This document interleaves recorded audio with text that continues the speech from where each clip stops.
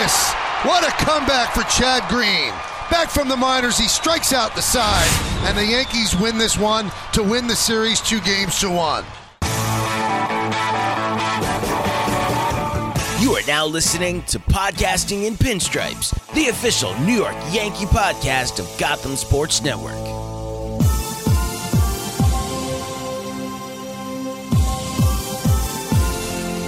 Welcome back to another episode of Podcasting in Pinstripes, the official New York Yankees podcast on the Gotham Sports Network.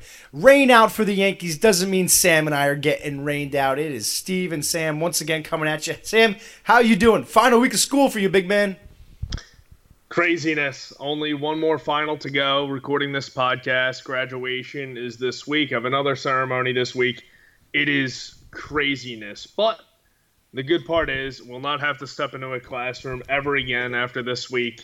Means a lot more writing, means a lot more getting to watch every Yankees or most Yankees games without doing work through the Yankees game, which I am very, very happy about. I'll go from writing a paper during a game to having a couple Bud Lights maybe. I don't know. Either Just way, a few. Either way, I am thrilled. Summer is coming, and the Yankees are 24-16 through 40 games now, 40 even right now, and they have faced a lot of adversity. You can't not be happy with where this team is right now on the baseball field. On the roster side of things, again, Steve, every week we think we're going to not have an episode having to deal with chronic roster issues, but I believe it's been all but one episode this year because we recorded in the beginning of March, and then we recorded before opening day. We had the Severino and Hicks news then, and then we record the first series after the first series, and Andujar and Stanton are hurt, and it's just been injuries ever since. We're taking up 20 minutes on these podcasts just talking about roster issues, and yeah, it fills time, but it sucks. I don't want to do this anymore. It's insane. It's literally every week. It's, we try and come up with like segments for the show every now and then, and we're just like, we don't need to come up with a segment because there's just the injury list update takes up the first 10 minutes of the show. It's wild. So, yeah, obviously those are other ones who have been paying attention here. 2 moves. We didn't even get just one. This was supposed to be our injury update this week. It was supposed to be a good one. It's Aaron Hicks is back in the lineup. Well, he got rained out on Monday night, so he hasn't officially played yet. But prior to the game, we got Miguel Andujar heading back to the IL with a shoulder issue, and then being joined by Jonathan Loaisiga, who's got a right shoulder strain. He's going to be miss at least a month. And that's a guy that's had some serious shoulder issues already in his career, so who knows where that's going to take him in the future. But the bigger name is definitely Andujar. We know he's been struggling. We've kind of been texting back and forth of what we do with him, especially because Gio keeps doing Gio things. He's been back, and he's been back for, 9 games he's played in since he came back. He's batting .088, 0 home runs, 0 RBIs. Something has been off with Miguel Andujar, and I'm okay with this move to the IL. His bat is always nice. We assumed it was always going to be nice and be good when he came back, but clearly something's off here, and they need to just make the move here. Stop wasting around here. Stop wasting some at bats. Let him go and just figure this out. No idea if it's going to be a short stint or a long stint, but what we know right now that he's just not right at the plate. Steve, we talked about this going over our notes before the show. You and I were basically on the same page off the air and on the podcast. We were very, very skeptical of Miguel Andujar coming back, given the news we got after the opening series against the Orioles when he had a partial labrum tear. I thought he was going to be done for the season with surgery at that point, but they brought him back. He rehabbed down in Tampa. Don't remember if he rehabbed in Scranton or Trenton at all. I know he didn't rehab in Trenton because I'd have taken a ride down there. Anyway, it's not been good for Miguel Andujar since he's gotten back, and something is definitely wrong. Aaron Boone came out and said today that they believe the shoulder is still giving him issues. So I'm not forcing him to get surgery, but we've both been on the same page. He's going to need the surgery eventually, so I think the Yankees should just get it now, or excuse me, Andujar should just get it now. That both parties should opt for the surgery. I don't know the full extent of the injury. We only know it's a partial labrum tear, but it sounds like he's going to need it eventually. So just get it done now. I tweeted it today. The Yankees can win a World Series without Miguel Andujar. And with Didi Gregorius way, way ahead of schedule, it sounds like he's going to be back sometime in June. DJ LeMahieu can be the everyday third baseman. Gregorius will slide in at shortstop. Torres will be the second baseman. And, of course, Voit at first. And Urshela will be the top backup infielder. But I don't want Andujar to keep playing through pain. And, again, I've thought all along that he's going to need the surgery. And with him looking just awful in his first 9 games back, it just reinforces my point. Yeah, he's thrown 3 for 34 so far. So I mean, it's still a small sample size of at-bats here, but they haven't been strong at-bats. I think there's been a couple times where it just – even when he does make the contact on it, I feel like it's been like it was missing something. It was missing something compared to last year. So it's – and then the Boone comments kind of concerned me because I was hoping for, hey, if he's going to go back on the IL here, I wanted him to say, it's his arm's fully healed, but, something's just off. We wanted to just get him right. But he kind of was going the other way. He was like, yeah, the arm's an issue. That shoulder's a problem. So that kind of maybe, did they rush him back here or what was going on here? So this is going to be for everybody who's been screaming at the Yankees, medical staff here. This is not going to make them happy here because it does seem like they're, if the shoulder's still been bothering him, then they should not have rushed him back. If you can tell after, 10 games that his shoulder's been wrong, then maybe you should have been able to tell his swing's been off in those rehab games. So I'm a little concerned here for what the plan is. And even when he mentioned the surgery, like you said, I think both of us were like, you know what, kid's 24, fuck it, get the surgery, and we'll see him next year. If he's a long-term plan for the Yankees, let's plan for the long term. So having the surgery still come back up being an option is a little worrisome here because you don't want him to delay it even further. And then, we're looking now and you push it back to September. Now he's going to miss the beginning of next year or some crap like that. So we'll see. Something to keep an eye on here. But I'm starting to lean that the Andujar is not going to be part of the Yankees' plans for, obviously the next 10 days, but possibly for the next 10 months, especially if the surgery goes through. I thought he was going to be the one that went on the DL. Personally, when Aaron Hicks was coming off, but Mike Tauchman went back down. Tauchman held his job here, but the Yankees getting an Aaron Hicks back in the lineup really, really is reinforces that lineup top to bottom, stretches it out a lot, and a big welcome for the Yankees here. So kind of glad they got rained out because I don't want to see his first day in the pouring rain, but I am going to be very happy that Aaron Hicks will be in the lineup tomorrow. Yeah, I'm thrilled that Aaron Hicks is going to be back. He missed the first 40 games with that lower back tightness or whatever he had down there, and Hicks is going to be back. He was slated to hit leadoff tonight, but again, as I said many times last year, this guy can hit anywhere in the lineup. He is such a dynamic player, a top 5 player at his position in the entire game of baseball, and I know he has some injury concerns, but 120, 130 games of Aaron Hicks is better than most center fielders, 155, totally 158 games. Switch hitter, and he is going to bring a much-needed boost to the Yankees lineup. You could have argued last year that Hicks was the MVP of the entire team, given that he played the entire season. He didn't really slump, and what he brings, not only offensively but defensively, his range in center field, his arm out in center field. You see a lot of guys, speedy guys at second base, not even test that arm from center field on a single. So, and the defense is going to be something that really helps the Yankees a lot because Brett Gardner right now at this stage of his career is not a center fielder. Yeah. He just does not have the range out there anymore. We saw a couple mishaps earlier this year. So Hicks is the only true center fielder on the roster, and they played Tauchman there a little bit, who I think has a bit better glove than Gardner, but obviously we know Tauchman is a liability in the batting order. So Hicks, not only offensively, is going to have a huge impact on the Yankees, but also defensively because they sorely missed his defense out in center field. And as far as the batting order goes, I love Hicks batting leadoff. He gets on base, and he shows pop, which in these last couple of years, these Major League Baseball managers, they've been facing guys who have pop at the top of their lineups in the leadoff position or the 2-hole. We see Yeah, it with big Aaron time. Judge batting 2.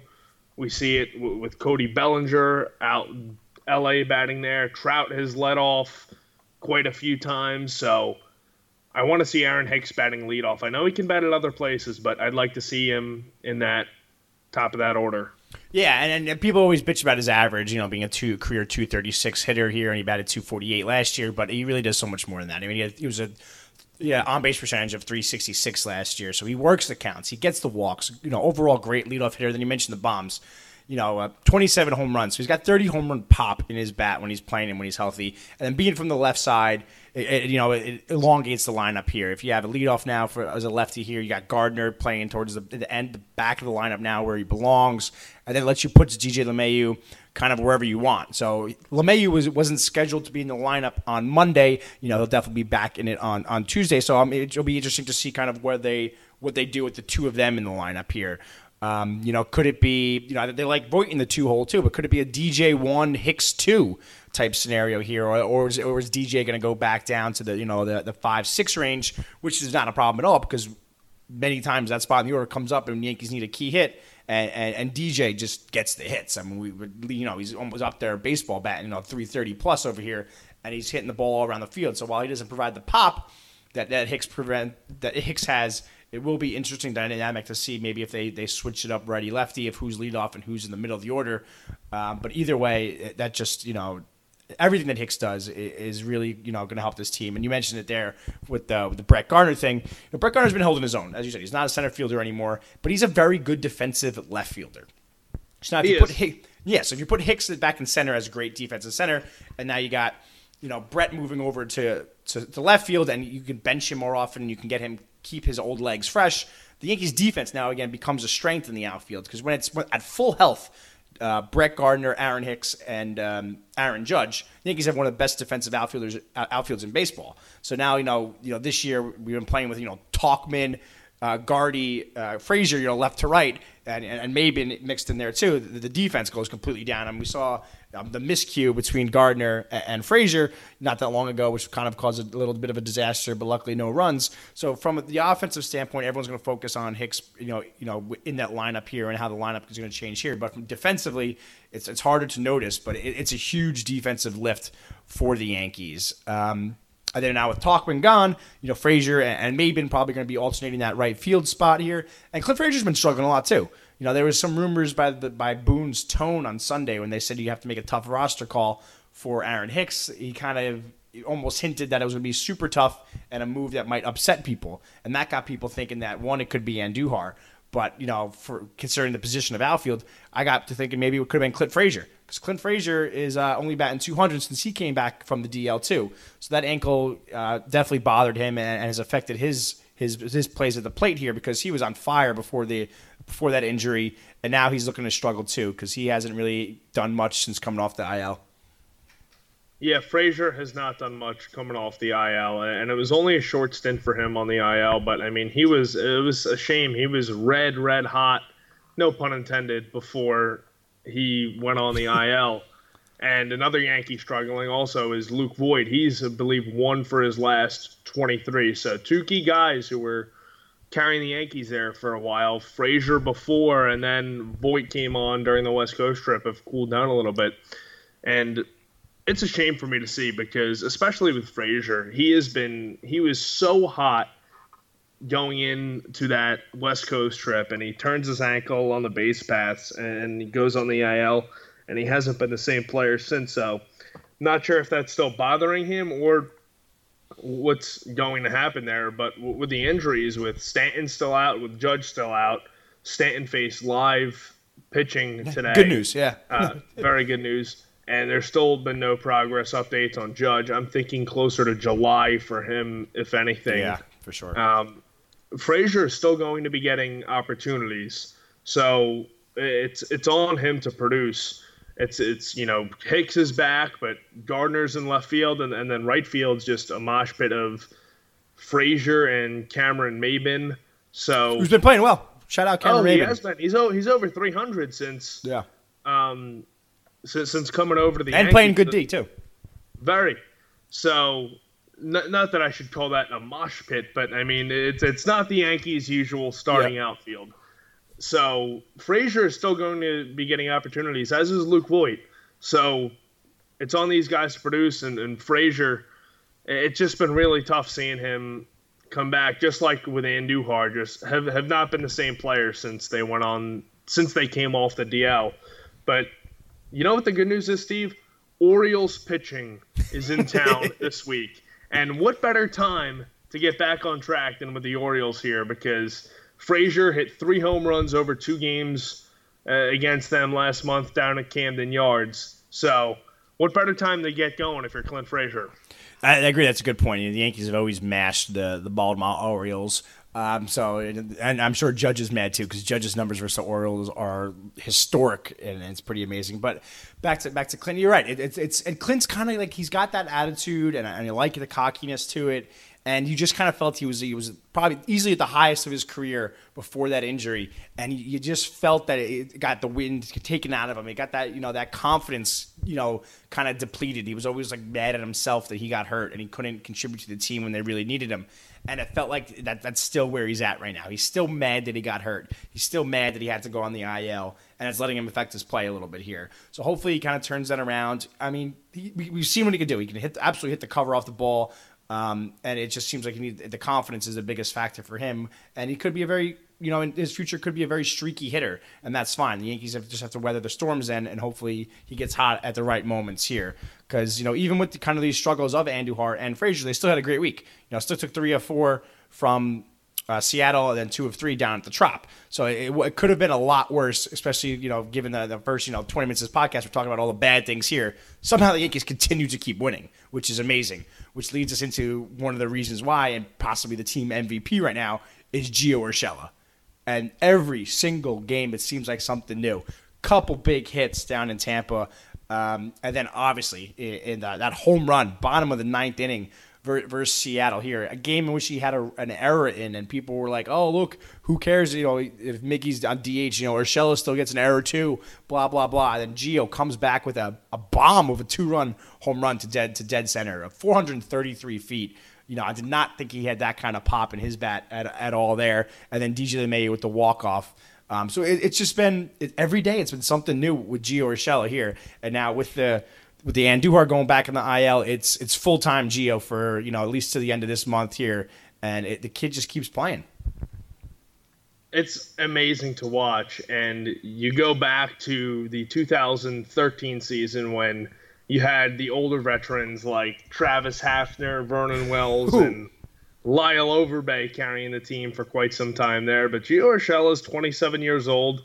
The Indians and Blue Jays gave him away for nothing, and like I said, he's just 27, and he's been hitting the cover off the ball and using all fields as well, hitting all pitches, fastball, breaking balls, whatever, you name it. Gio Urshela has been raking and playing solid defense at third base, which you don't see solid defense out of Miguel Andujar. No offense to Miggy. He has been one of the best players on the Yankees for the last year or so. However, it's just been remarkable to see what this kid has been able to do. And unlike Luke Voit, Urshela hasn't had that huge sample size yet, but he does this another month or two. What do you do? It's you send him to the All-Star game and you keep freaking playing him. He's got on base percentage of 400 right now.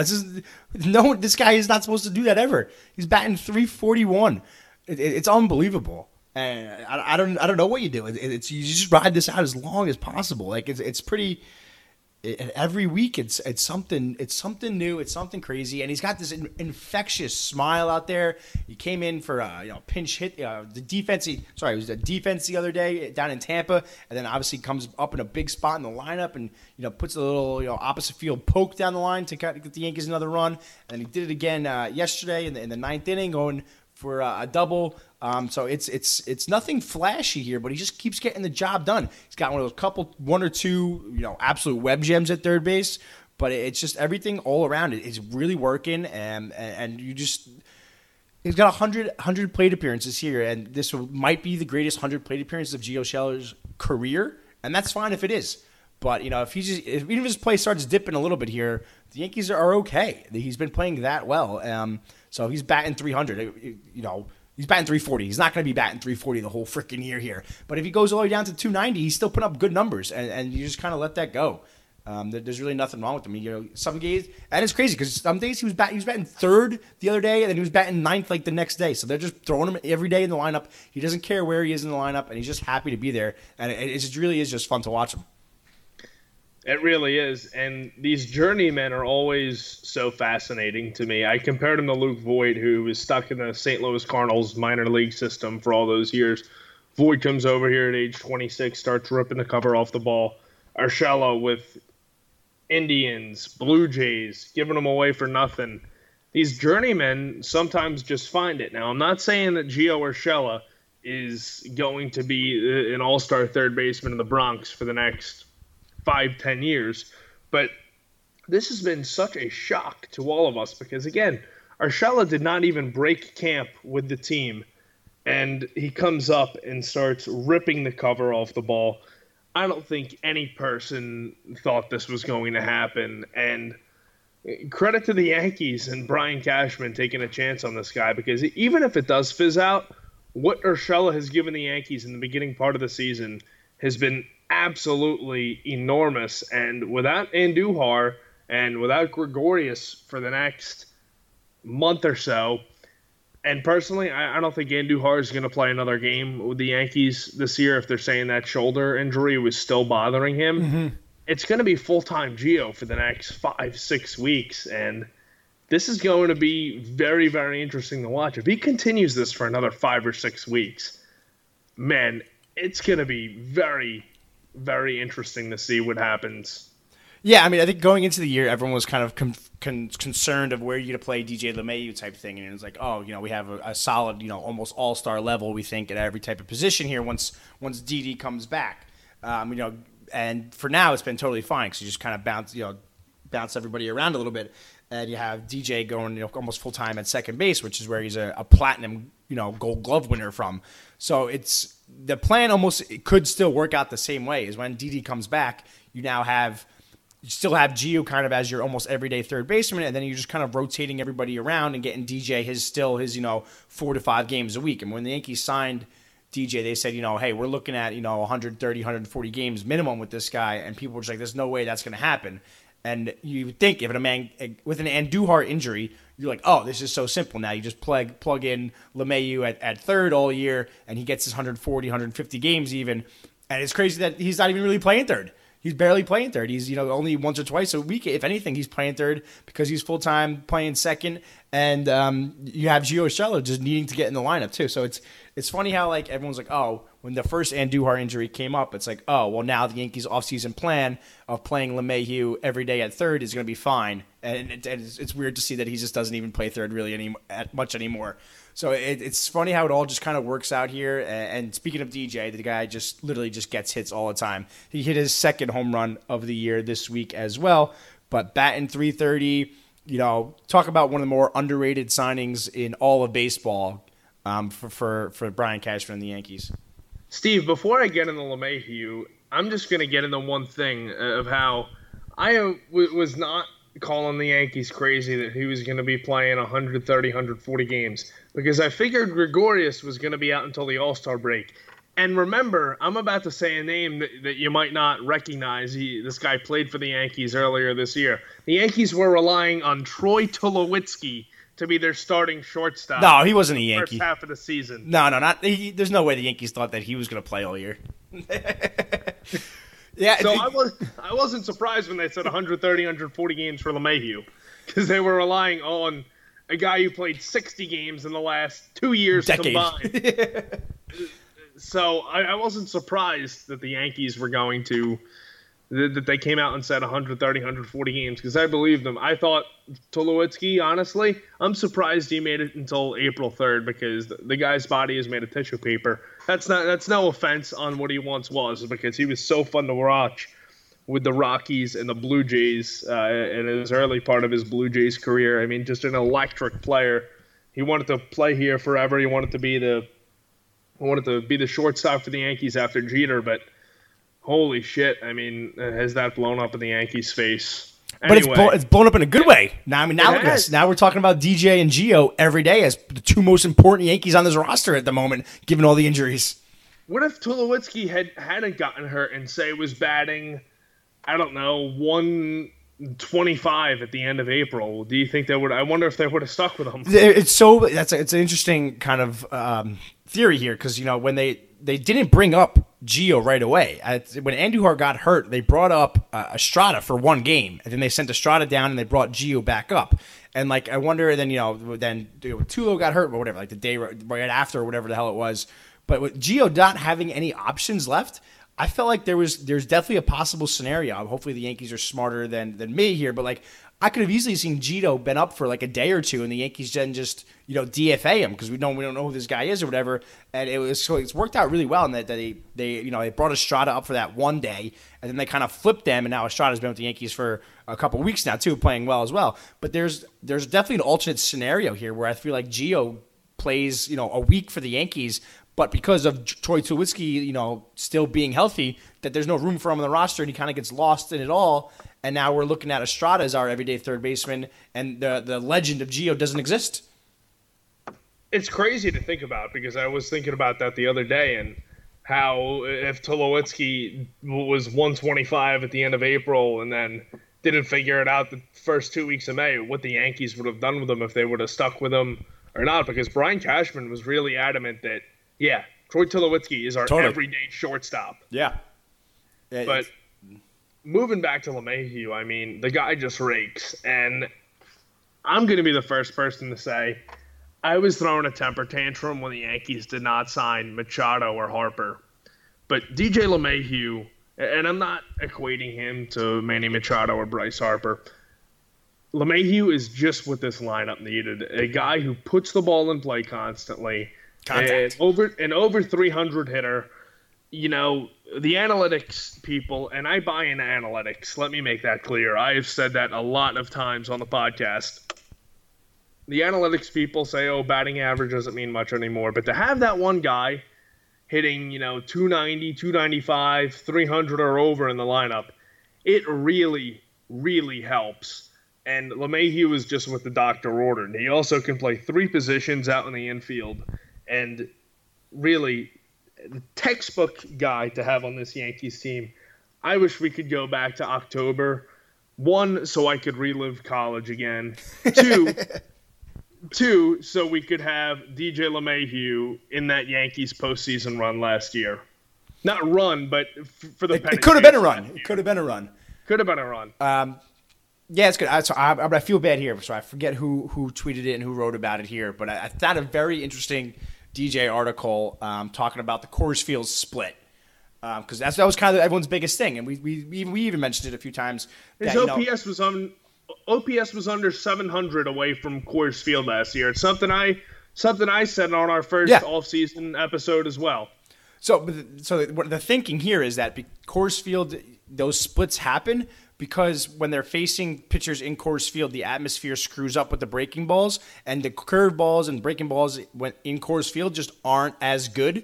So then when they go back on the road, they're kind of fooled because now the curved balls are moving way more than they would when they're at home. So that's kind of what creates the split there. So now here he's out of Coors Field, and it's a level playing field now, going from Yankee Stadium to Boston, Baltimore, or whatever. The pitcher stuff is moving as expected here, but Coors Field affects the pitchers as much as it affects the hitters and the movement of the balls and the home runs and everything. So they're kind of the thinking was that Coors Field you get the Coors Field split not because you hit better in Coors Field, but more because the pitchers are pitching worse in Coors Field, and you're not used to that change when you go back on the road. So I thought that was an interesting take here because we're watching DJ play here, and you're kind of looking like, how could he play so bad on the road, outside of Coors Field? And now that he has, take Coors Field out of the equation, and that those splits have kind of disappeared. And I think that was an interesting thing here because watching DJ play, it seems like this guy can hit on Mars. He can hit a ball and get on base. So I thought that was an interesting little thing that I never thought about here of the Coors Field split being more because of the pitcher, but not because of the hitter. Yeah, that's really, really interesting. And I never thought about it that way, honestly. I'll have to go look at that article or I know you said you didn't remember who wrote it. I'll find it. And I'll try and retweet it out before the night to give whoever's credit. Because I thought that. I was like, wow, that's like, all right, that was good. I like that. Because we talked about it for a long time, the DJ split and how it made us nervous. Yeah, it did make us nervous. And the Yankees committed $12 million a year to this guy for the next 2 years. And he's lived up to that and more so far. But the OPS and the splits overall really, really concerned us. And that's just so weird to think about how the pitches don't move the same in Coors Field, because when you really think about it, it definitely makes a lot of sense. You know, you're at a much higher altitude, doesn't move as much. You see, the hitting obviously is what everybody It's easier thinks to notice about. the hitting. Yeah, you notice the hitting, but the pitching, it's why the Rockies, to focus on them a little bit, have had a lot of trouble developing pitchers in their system and bringing them up to Coors Field. I mean, they have Freeland out there who's been really good for them, but not many pitchers have come up through the Rockies system and really done much. That's why when they were selling a couple years ago, they insisted on pitching, because it's tough on a pitcher out there, as you said, and without even reading the article, just thinking about that, it makes a lot of sense. And then even from just sticking on the Rockies here, we're now a Rockies podcast, but like it's gotta affect the Rockies pitchers too when they're at home versus when they're on the road. So I'm curious to kind of look at their splits from a breaking ball perspective of, you know, if their breaking ball is much more efficient on the road because they're just getting better movement. I wonder if they just thinks it's you're having a good day with the breaking ball, but actually it's because you're leaving Coors Field. So it's an interesting little thing to look at. That's baseball season of this week is just kind of how the DJ road splits from the past have disappeared here, and he's doing pretty well no matter the ballpark. Moving over to the pitching side of things, the other injury was Johnny Lasagna, Jonathan Loaisiga on the IL. 4 weeks shutdown, no throwing, so that's going to push him, at least a month and a half, 2 months before he's ready for anything. He struggled in his last outing, coming up as the spot starter for James Paxton. And the Yankees today, we're going to go with Luis Cessa is getting a start because of this. I don't know if it's going to be more of an opener role with Chance Adams coming in later in the game here. We'll see what happens Wednesday with the doubleheader. But the Yankees now have to kind of fill that spot. It looks like Paxton is on pace to just miss those 2-3 starts that it was projected. So he's already missed one. And maybe two. So if the Yankees could get away with not really needing a starter the rest of this week, and then have Paxton just jump back in there, it really doesn't seem like to be an issue. But that pitching depth that we kind of were hoping and worried about going into the year is now. Now we have 3 starters. If you count Loaisiga, you have 3 starters on the IL with Paxton, Severino, and Loaisiga on the IL. Not ideal here. So the Yankees may. Hopefully Paxton comes back, but they could be looking for, try and sneak a few starts of guys that we probably don't want starting games. Yeah, and a guy you mentioned in there is Severino. Since our last podcast, Brian Cashman officially came out and said that we're not going to see him until after the All-Star break. Again, I think we're both on the same page with this. I think we're kind of in wait-and-see mode with Severino. We'll see him when we see him pitch. Yep. But Loaisiga, I know he hasn't been great in his Yankees career, but he sure has the stuff. I mean, Baseball America, MLB Pipeline, this guy's a top 100 prospect on both of those lists for a reason, because he has really, really good stuff, and he hasn't been able to put it together yet, and injuries have been a concern when he's with the Giants organization as well. They just flat out cut him. Yeah, since he's been here. So I don't know what's going on with Loaisiga, but it's going to be 6 weeks or 2 months before the Yankees see him again, before we see him pitching again. So again, the Yankees with the injury bug in pitching, and I'm just very, very concerned with Severino and now Loaisiga, and now Paxton. We'll see when he is able to come back, maybe later this week, early next week. But you look at who they have in the rotation right now: Tanaka, Herman, and a guy like CC Sabathia. I'm wondering when CC is going to have to get his first 10-day DL breather. Drain the knee. Gave him, yeah. they gave him a couple last year. They gave him 2 or 3. I believe it was just 2, but I mean, that's got to be coming up very, very soon. So Yankees pitching depth is definitely concerning. Happ, too, he's kind of bounced back from his early season struggles, but starting pitching is something the Yankees are absolutely going to be in on this trade deadline season. And we talked about it in our pre-show discussion that there's already been a little bit of news with Mad Bum giving his no trade list to the Giants. So the Yankees, with these starting pitcher injuries, with the concern about Sabathia, with Happ's homeritis being a little bit of a thing. Homeritis, that was a good one, not to compliment myself. Mark it down. Sam thought he had a good one. 35 minutes in. So the Yankees are absolutely going to be looking to add starting pitching coming up to the summer months now. We're only 2 weeks away from Memorial Day now. So Memorial Day is kind of that benchmark in the MLB season. It's kind of like, okay, we are what we are now. If we're not playing our best, if we're overachieving, let's see where we are on the 4th of July, a month before the trade deadline happens. But I'd be shocked if the Yankees didn't add a starting pitcher at some point in the next 2 months. Yeah, and you mentioned Mad Bum here. So the Yankees were, the initial report, including myself, was like, oh, the Mad Bum doesn't want to play for the Yankees because he's on the no trade list here, but he listed 8, pretty much the only 8 contenders, I think, for a World Series on that list here. And, it came out that it's, all to use leverage, and he can pick which contender he eventually wants to go to. So there's obviously going to be a lot of interest in Mad Bum there. He hasn't been, the original Mad Bum that we all kind of expected him to be. Because he's gotten older, he's had some injuries here, so his stuff has gotten a little worse here. But that playoff history is impossible to ignore here. So something to just keep an eye on here. With the Yankees on that no trade list does not exclude them from going after someone like Bumgarner here. And the other intriguing name that kind of has a lot of news this week is Dallas Keuchel. We've talked extensively about Dallas Keuchel here. I would have given him a deal early on in the year before the Yankees made some their other moves. He looks like he's getting closer here. He has to wait until after the draft. That was on June 3rd or June 2nd.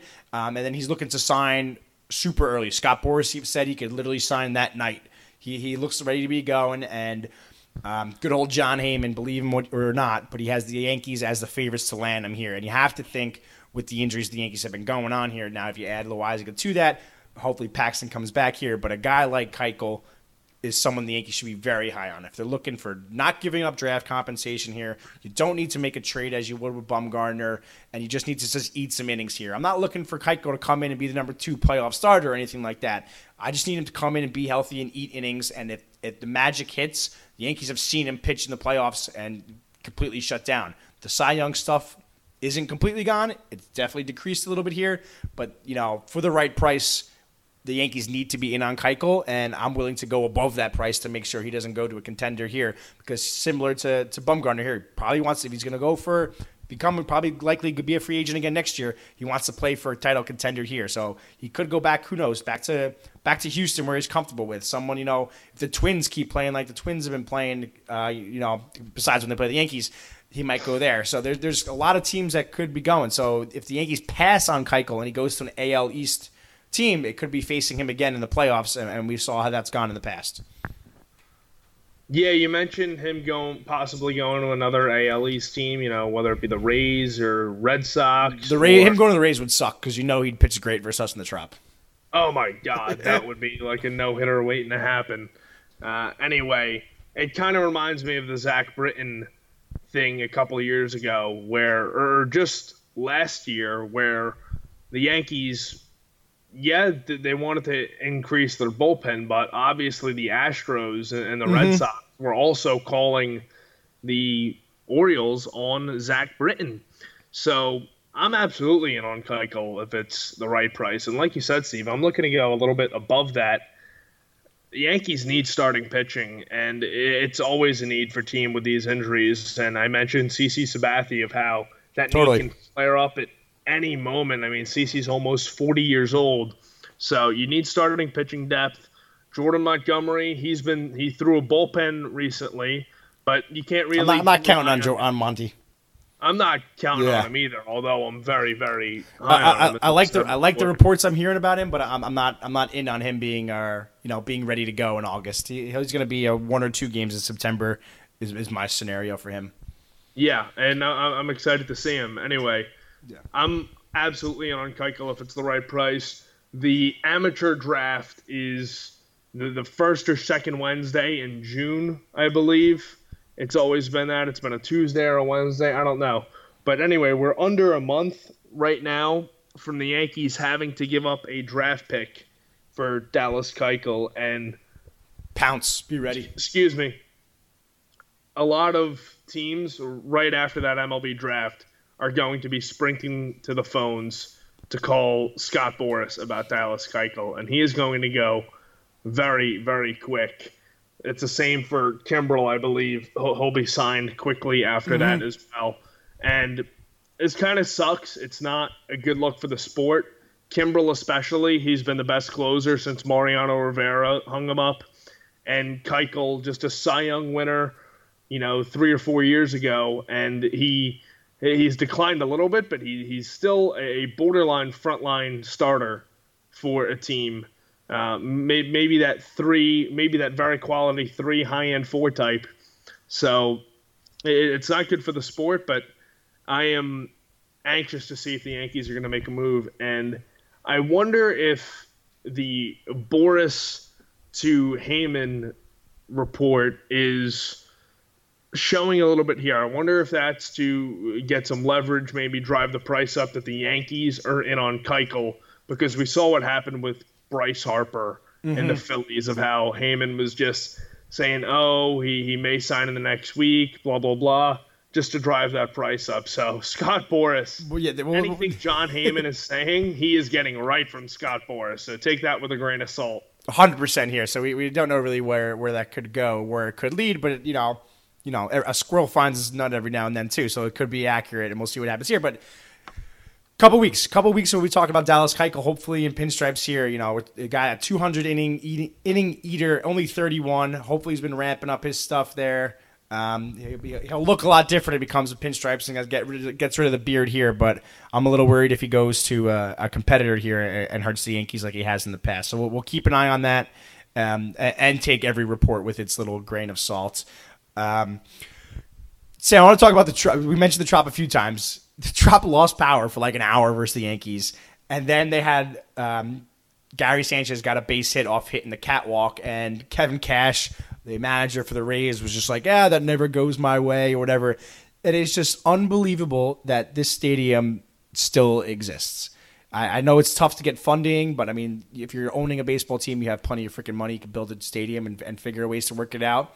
But the changes so far this year, the Trop, where they have completely closed the upper deck. The third deck is completely closed. Did you see they called it a sellout on Saturday against the Yankees? 25,000 people or something.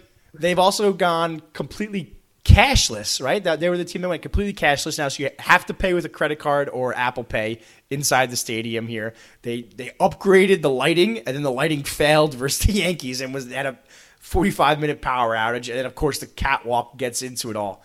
This has got to be the worst arena in U.S. sports across all 4 major sports, right? I mean, this is the Yankees, and it's been the Yankees' nightmare. And they went out down there and took 2 of 3, so congrats to that. We haven't even really talked much about Tanaka. Tanaka versus Blake Snell came out and pitched a gem on Sunday here. So great win for Tanaka and for the Yankees to take that series against the first-place team. So, the Trop, for all the bad things that are going on off the field, they're still a very good team, and the Yankees won 2 of 3 versus them in Tampa. And they not only won 2 of 3, but like you said, they beat Snell and they beat Glasnow in the games that they started. So the knock on the Yankees before they played the Twins, who, by the way, had the best record in the American League when they came to the Bronx, the knock was, they haven't beat anybody. Then they beat the Twins 2 out of 3. They avoided Barrios. And then what's the knock on them after this weekend? Taking 2 of 3 at the Trop, the first-place team in the American League East, and beating Glasnow and Snell. Yeah, the Yankees are for real, even though they have a bit of a Scranton-Wilkes-Barre connection in the lineup right now. So it was a great weekend for the Yankees. But back to the Trop. I was saying to my friends, how does the MLB even still allow this team to play in the Trop? I mean, it is bizarro. It seems like there's an issue every time the Yankees are down there. You go back to last June when Clint Frazier hit one of the catwalks on a ball that was destined to go 6,000 feet to put the Yankees ahead in the ninth inning. You go to this weekend, a power outage for almost an hour. Steve, imagine if this happened in the fourth inning with Tanaka and Snell both dealing. Yeah. Would they have had to come out of the game? Yeah, I mean, it was 45 minutes. You got to, right? Yeah, good rain literally, delay. It would have been affecting the outcome of the game had this happened, say, in the third or fourth inning. So the MLB, it's a shame on the MLB. If they can't get the funding for a new stadium, move them to freaking Montreal or something. That goes the same with the Oakland Athletics and the issues that their stadium has had. Even though the Athletics have tightened up the issues a little bit. They had the flooding in the dugout a couple of years ago. But my goodness, at some point the MLB has to step in, right, and say, if your greedy owners aren't using their money to build a new stadium and they aren't getting funding to move the team somewhere else, because no Rays fans go to the game anyway. It was 25,000 Yankees fans there on Saturday. Two of the best teams in baseball. Yeah, one of the best teams in baseball, and you go back to when they were in the ALCS against the Red Sox 11 years ago, and that stadium's still all Red Sox fans. So if they're not going to get a new stadium, if they're not going to use their own money, move the team to Montreal, move the team to San Antonio, move the team to Danville, Illinois. I don't really care. But again, the Trop is becoming an atrocity. And they just signed a deal to be there through 2026. Yeah, it's not going away.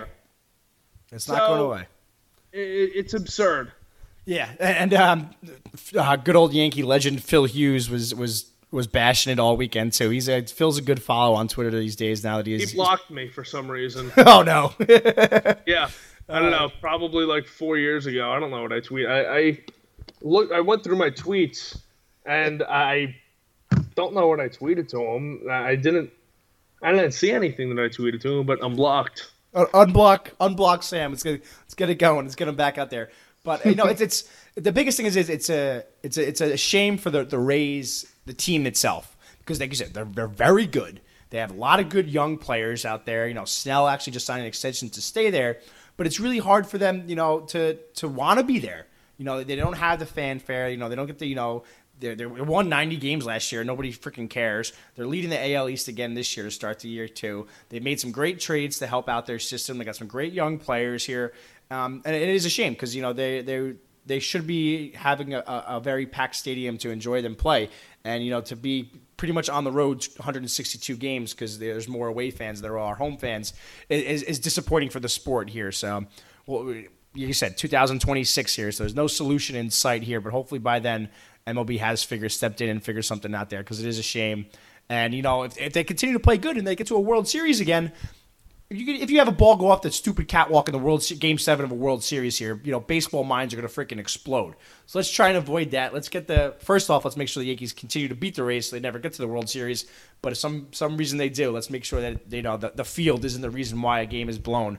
So we'll figure it out here. So you mentioned Clint Frazier, hit fake home run last year hitting up there. The Yankees have been quiet with the home runs here on this week's update of the New York Yankee home run tracker here. They only have 57 home runs on the year after a very slow week here. That drops their pace to only 230 home runs, so very far off the mark of their MLB record of 267.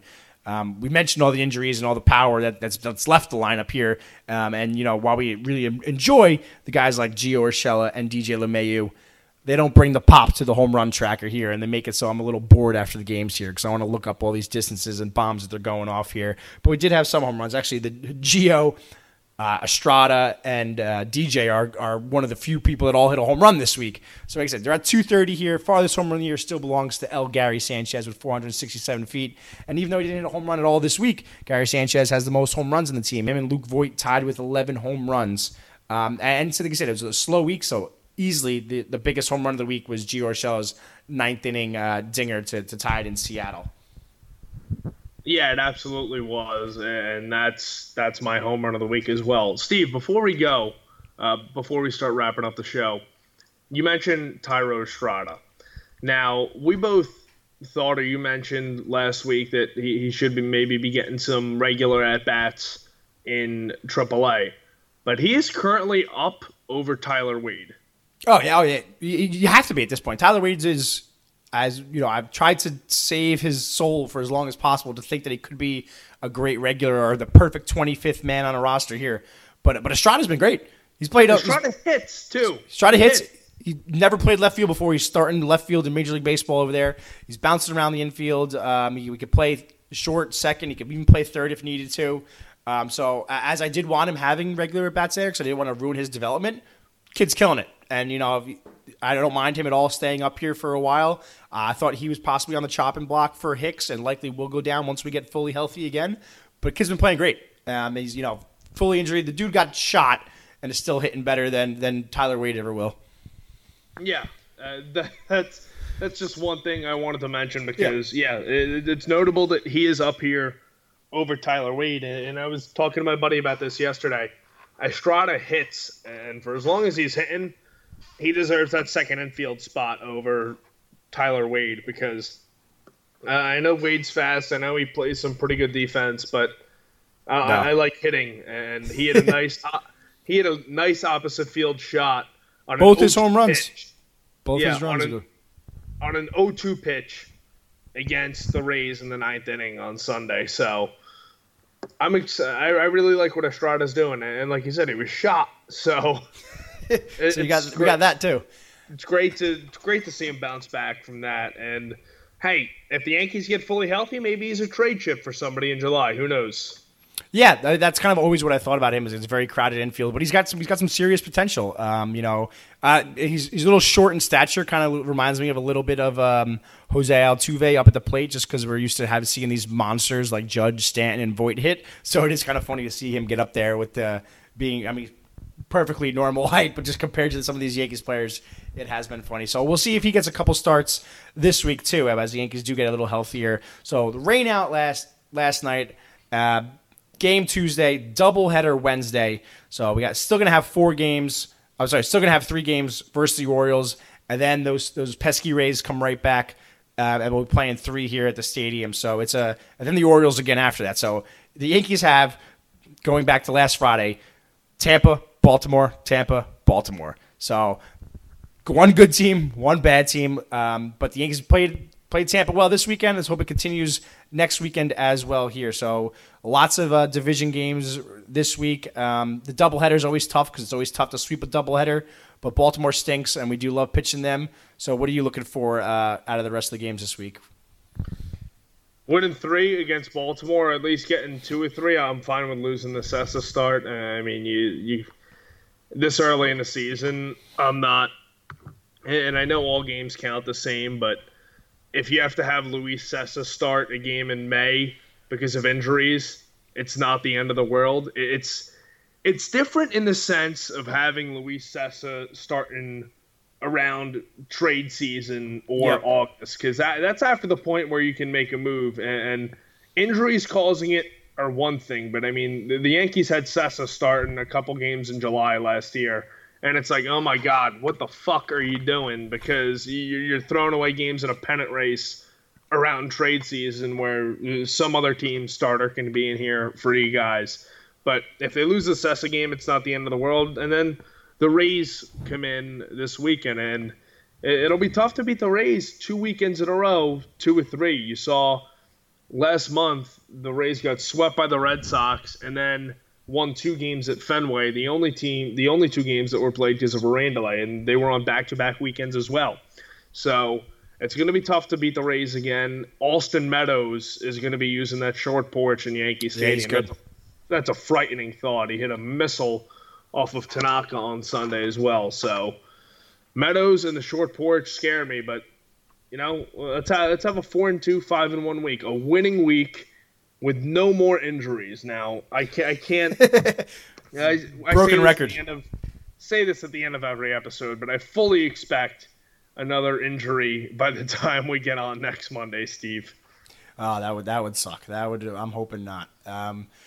Well, I mentioned playing Glasnow and Snell. Glasnow, unfortunately, is going to be out 4 to 6 weeks with a strained forearm, which is never a good sign for a starter there. He kind of got taken out of the game versus the Yankees. They do get Snell again on Friday. Then they'll have Charlie Morton on Sunday, and the Yankees are very familiar with Charlie Morton, given his history with the Astros in the playoffs. Looks like Saturday we'll have an opener for Tampa, and then hopefully Sunday could be Paxton. So that's kind of what I'm looking for the week here is Baltimore's Baltimore, take care of business, and then have CC Tanaka, and then we can finish it off Sunday with Paxton is what I'm looking for, and hopefully he can come back strong and kind of get rid of the worry that a lot of people had of him going to the DL and keep this to a short stint. So we'll pay attention to that. We'll Yankees continue. I haven't lost a series. Take away that 2-game series. Versus the Diamondbacks here, the Yankees are just cruising through series wins here, so I'm with you. Let's just get 2 more series wins, and then they got 4 versus Baltimore after that, even more. So we get lots of wins that are possible on the board here. So we'll see what happens there. But thank you everybody for joining us for another episode of Podcasting in Pinstripes, and then a special shout out to Sam for college graduation. Get that final done, and then go walk down the aisle, big fella. Thank you, Steve. Appreciate it. All right, I'll talk to you later, hopefully as a college grad. See everybody else next week. Doodles.